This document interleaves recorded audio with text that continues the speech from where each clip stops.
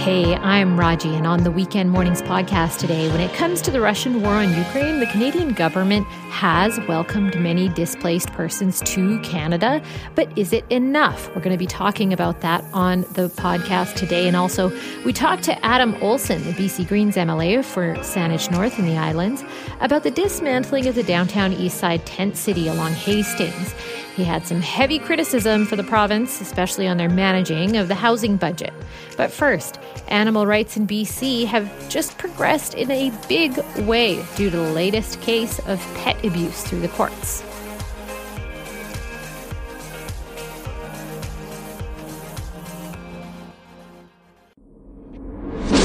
BC resident Yiming Zhu has been sentenced to spend 4 months in jail after brutally abusing his pet kitten. Judge Harbens Dillon wrote in her June 29 decision that Zhu had been callous when in May Zhu decided to punish his kitten for scratching and biting him by smacking it repeatedly against concrete and stepping on it, according to the court document. The neighbor heard the kitty's cries, called the police, but why are people abusing their pets? And do we need to change the adoption policy around that? How can we ensure that a safe home for the adopted pet will result for someone who gets a cat? With us, Rebecca Breeder. She's an animal rights lawyer. Good morning, Rebecca.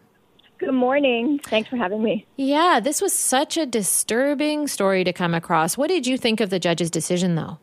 Oh, it is. It's so disturbing. And I mean, like you said in your introductory remarks, this lasted over 20 minutes. The assault actually happened over 20 minutes.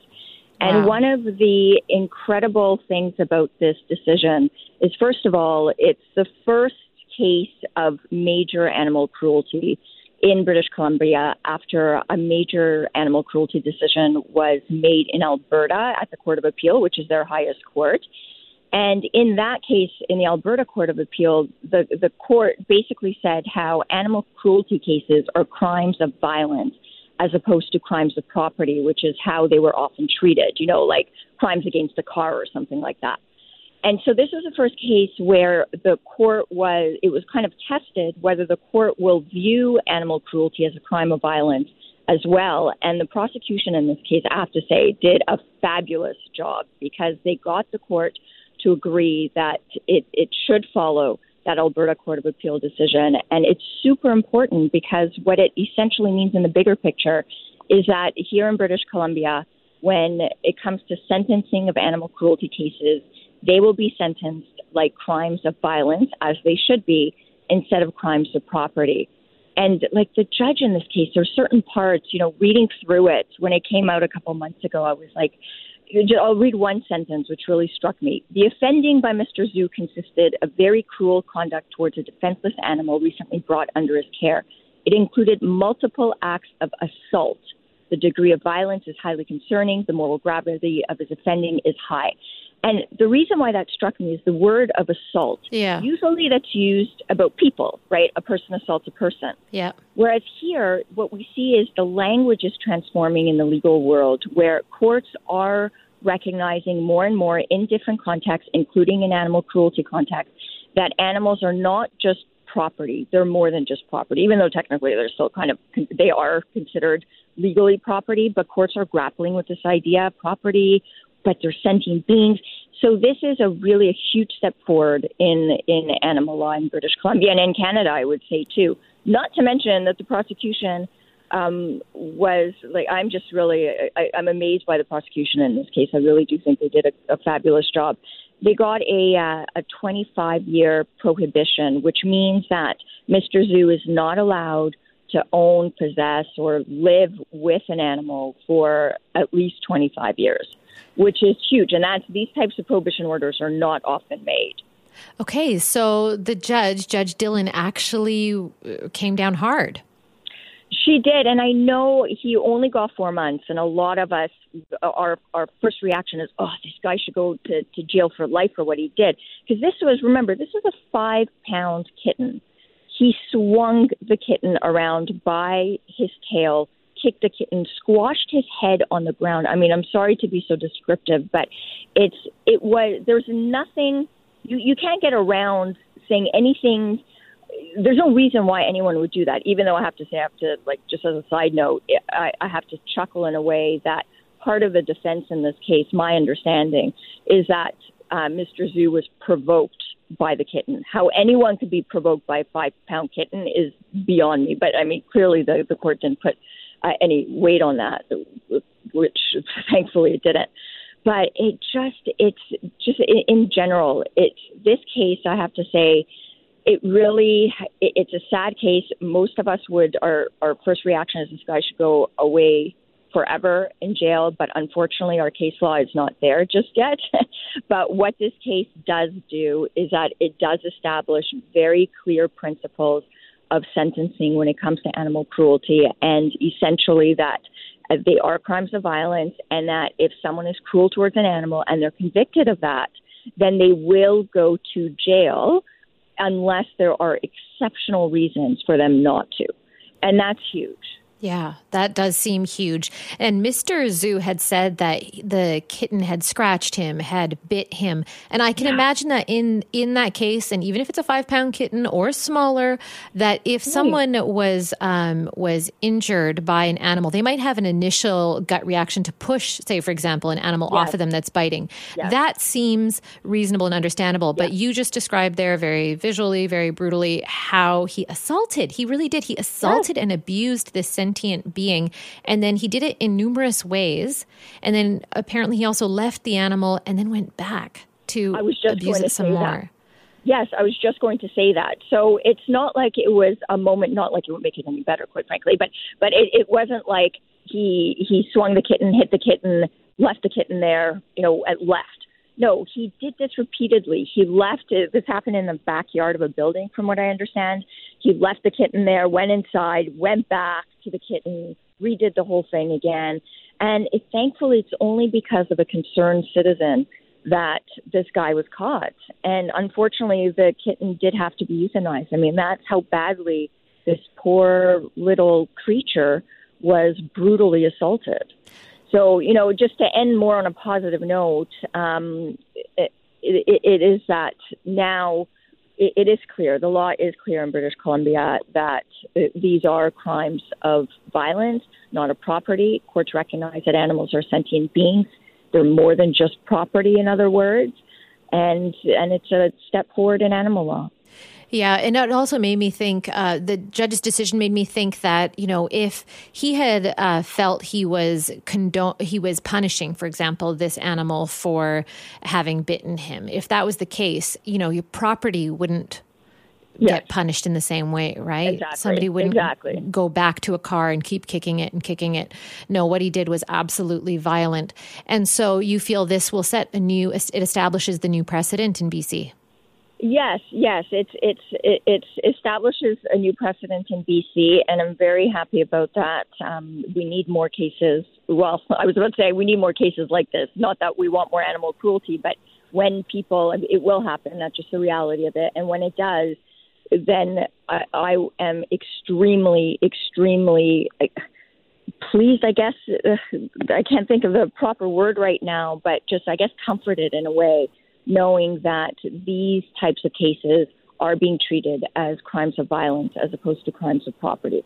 And just quickly, you were wondering about, should we be changing adoption policies, right? Like how do we make sure that animals, companion animals, don't end up in the hands of individuals like this? And unfortunately, I don't have a great answer for you, or none that I can think of, at least now. Because organizations like the SPCA, Pause for Hope, and really good organizations that do due diligence to make sure that they match the right animal with the right family, they do what they can. They do what they can, Rebecca. And also, if you look at this man, Mr. Zhu was 22 years old. He had no criminal record whatsoever going into this. Right.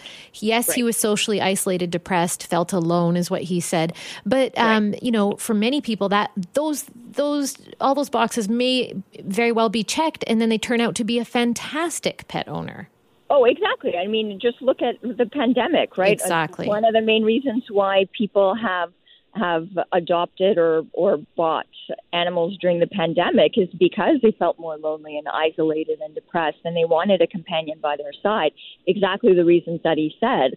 So it's hard for these organizations. What I would love to see, however, is, and I think we're pretty far from this, is a regulated, a very well-regulated industry when it comes to pet adoptions and the purchasing of pets, because we don't have that now. Mm-hmm. Rebecca, that would help. Thank you so much for being with us this morning and sharing your thoughts on this really important case. Thank you. Have a good day.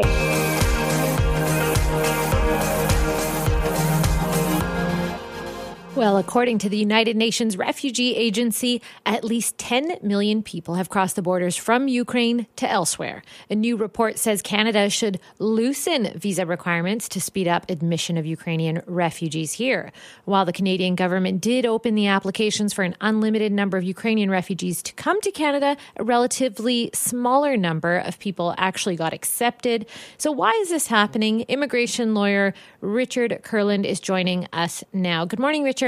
Good morning. All right. A public policy study out of U of Calgary says that compared to other countries, Canada's actually received a very small number of refugees, 72,000. The process has been described by some as frustrating, as slow, as inefficient. So why is that? What's going on? Well, the data is right. That comes from Friday, actually, 72,000 people here on Canadian soil. But round numbers, big picture, there's close to 500,000 applications that have been received and close to 200,000 approved. So you've approved 200,000 and you got 72,000 on Canadian soil since March. So that's not a terrible track record, but relative to other countries, Canada could have done more. Kudos to our frontline visa officers who are faced with the gargantuan task of bringing in extremely large numbers compared to what we normally do within a short period of time. So they were kind of building the airplane while the thing was flying. They changed operational procedures to drop a lot of paperwork, provided upfront information, got a private sector partner to take care of the passports and put things called counterfoils into those passports. But there were improvements literally weekly. But the problem relative to other countries in Europe and smaller countries like Ireland have outperformed Canada. Yeah, and Ireland I think that's what the critics are aiming at. Yeah, Ireland keeps being used as the example. I noticed that, and it pops up several times in the report. What is Ireland doing that's so innovative? Well, they give money. Uh-huh. And it's not fair to compare just to Ireland. You got to go big picture, and you have to look at that other countries' socioeconomic makeup and their existing support structures. Practically some of those countries have better Medicare systems, finance education of young people, more so than what we do here in Canada, and that's for political reasons. And this is the hidden third rail of the Ukrainian dossier in Canada.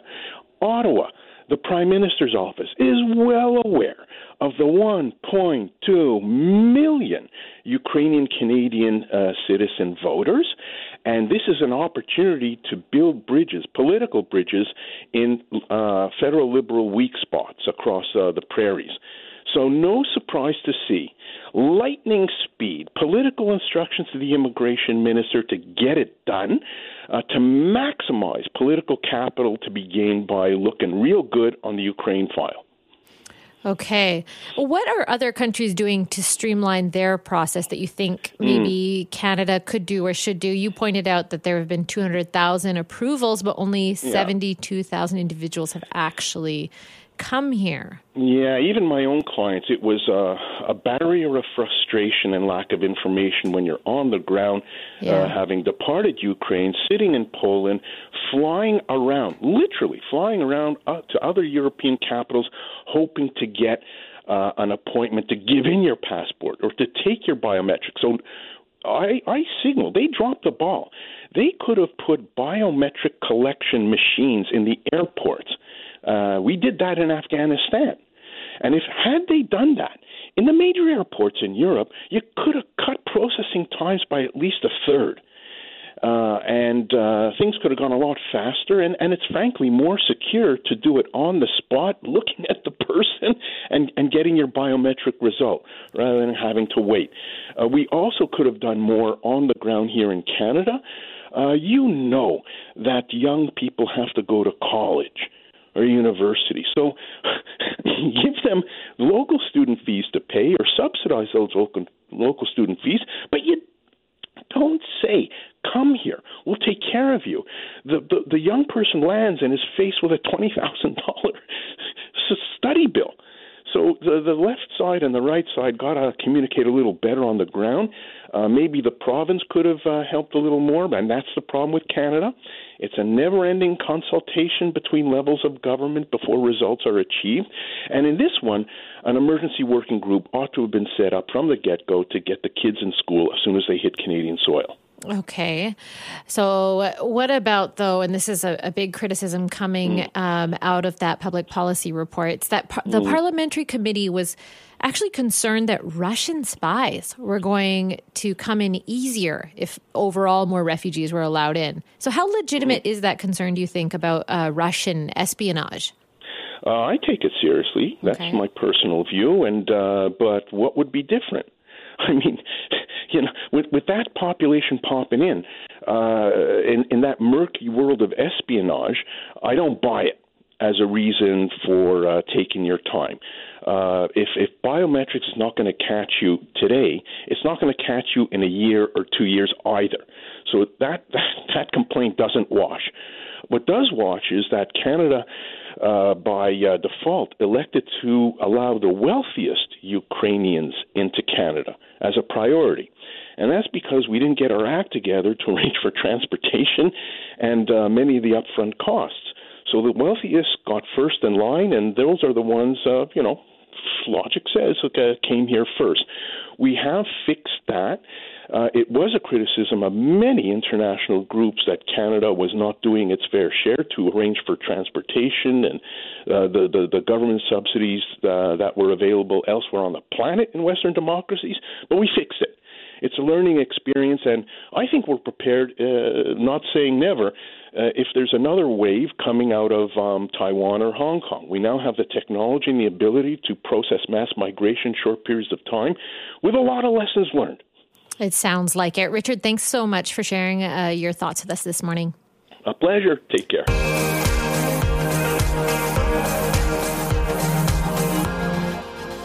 Well, the downtown east side was a chaotic and, you know what, sad scene last week as city crews began the process of decamping an estimated few hundred residents from the sidewalk on Hastings Street.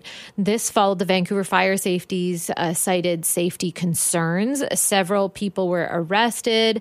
The housing future for the tent dwellers is still unclear. So how could the government better address this problem? BC Green Party MLA Adam Olsen joins us to discuss this. Good morning, Adam.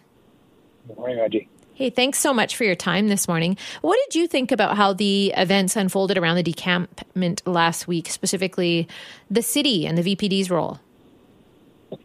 Well, I think I first want to start by saying that I think that it is important when the fire chief and fire safety make the determination that they made, and clearly there are life safety issues with situation that has emerged over not days, but weeks and maybe months, the current situation at least in the downtown east side.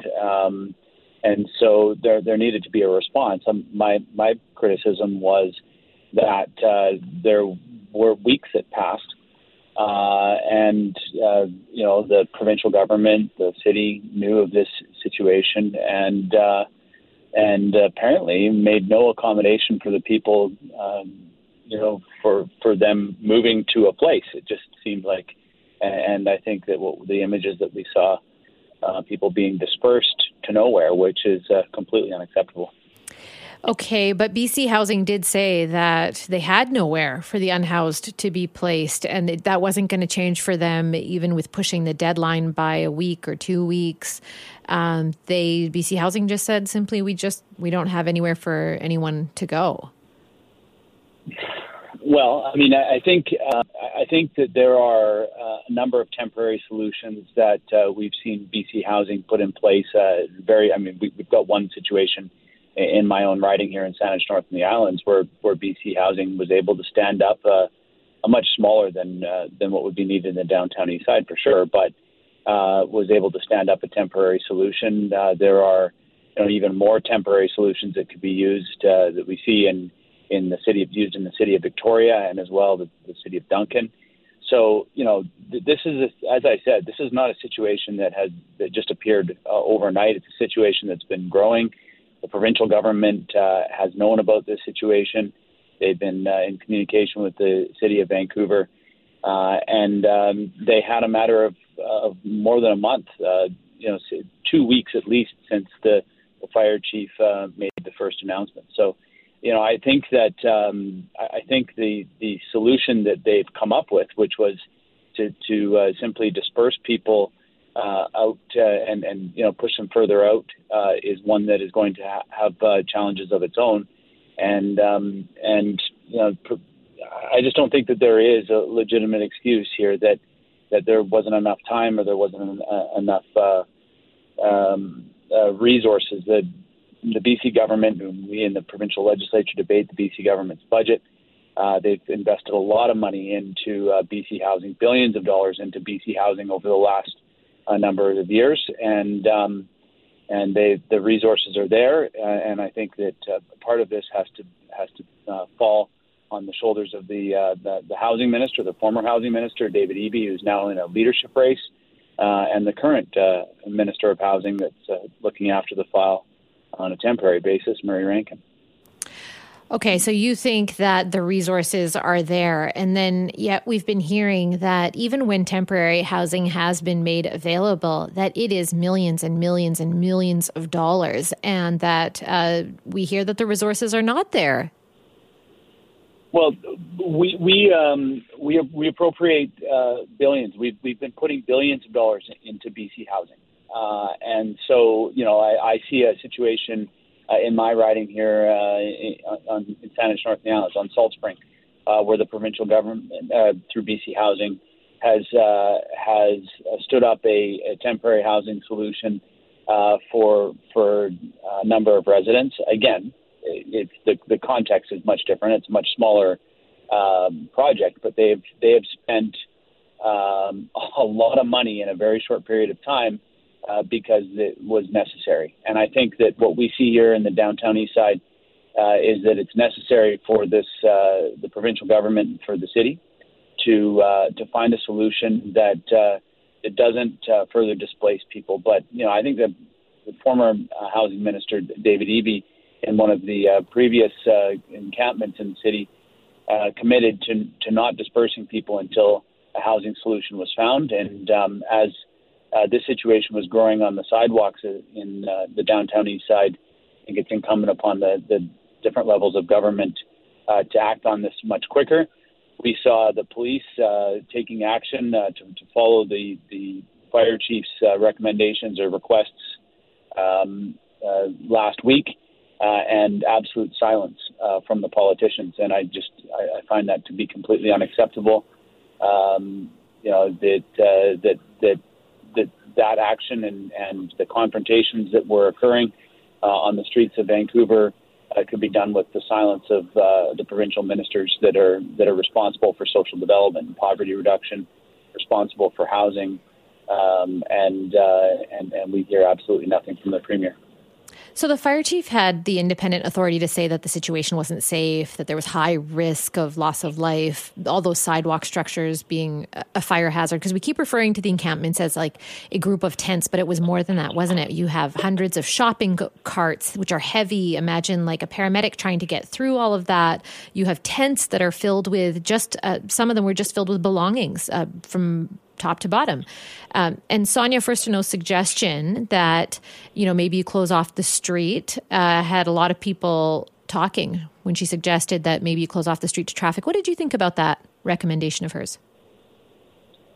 Well, look, I think the reality of it is that something needs to be done, and dispersing people for them to move to literally nowhere, to have no solution for them, is not a solution. And so I think that the provincial and the city government need to take and make every consideration available to them. And so I don't know that Sonia was necessarily had come up with that. I think it was a suggestion from one of the advocates that lives in the downtown east side and works with the people there.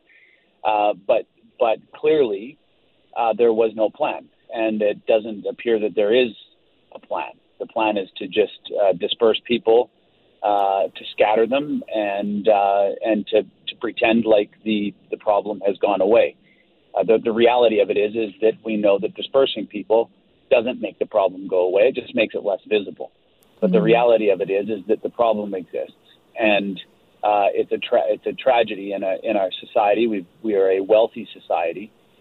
We, like I said, have repeated several times in this interview and since, we have put billions of dollars into BC Housing to come up with solutions for this and for other aspects of housing.